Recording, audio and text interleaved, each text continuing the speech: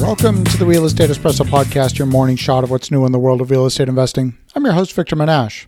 If you've been listening to this podcast for a while, you'll know that I'm a junkie for Economics 101. And what I mean by that is that so much of the market can be simply understood by watching the balance of supply and demand of any commodity. But markets are not always that efficient. They stumble from time to time and they temporarily get out of balance. Prices can be highly elastic when it comes to short-term imbalances of supply and demand. We've seen it recently in all forms of products. We've seen it in oil, we've seen it in surgical masks, some medications, and even toilet paper. One of the great illusions is that we operate in a truly free market economy.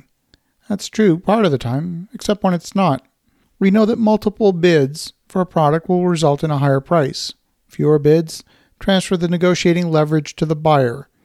This is exactly the same in real estate. We know that if a multifamily project has, say, 20 offers, it's going to sell for more than if it only has one.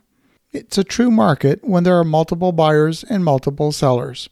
But increasingly, large buyers like Walmart create perfect competition, where suppliers conduct a reverse auction, bidding down the price in order to win a contract from a Walmart or a Costco, resulting in the perfect free market monopoly.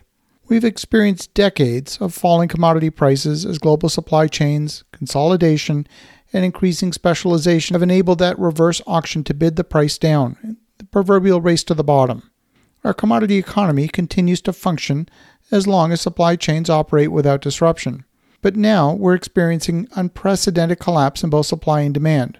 Not for everything. The market is operating in a very inefficient way right now. Normal demand patterns are disrupted.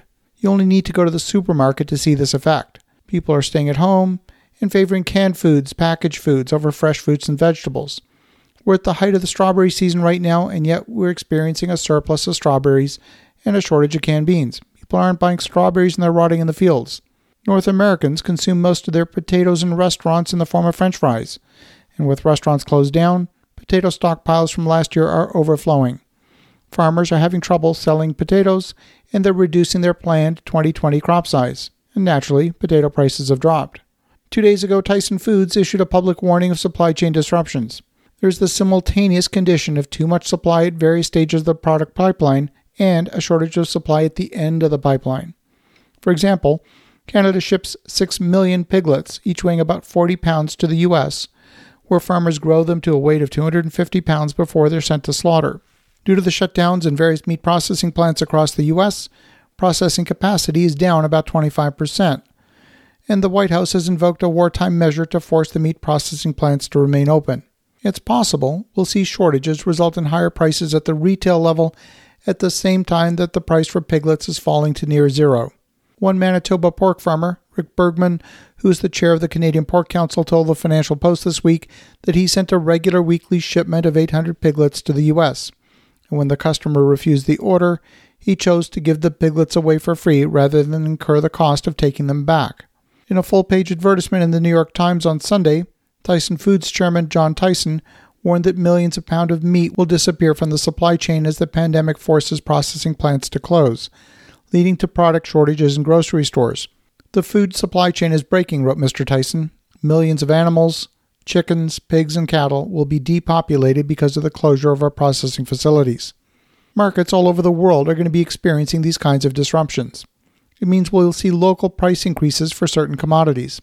For example, today I purchased precious metals from my own portfolio. The premium for bullion coins charged by the dealers was 35% compared with the normal premium of about 10%. In fact, the licensed dealers in my hometown were 100% out of stock.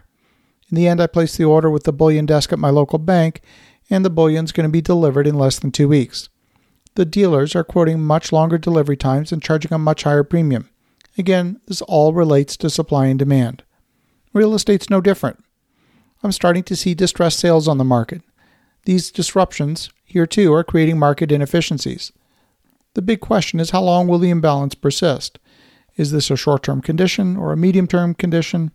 If the surplus is, let's say, for retail space, it might indeed be a long-term surplus. So as you think about that, take a look at anything you see in the marketplace through the lens of supply and demand. Have an awesome rest of your day. Go make some great things happen. I'll talk to you again tomorrow.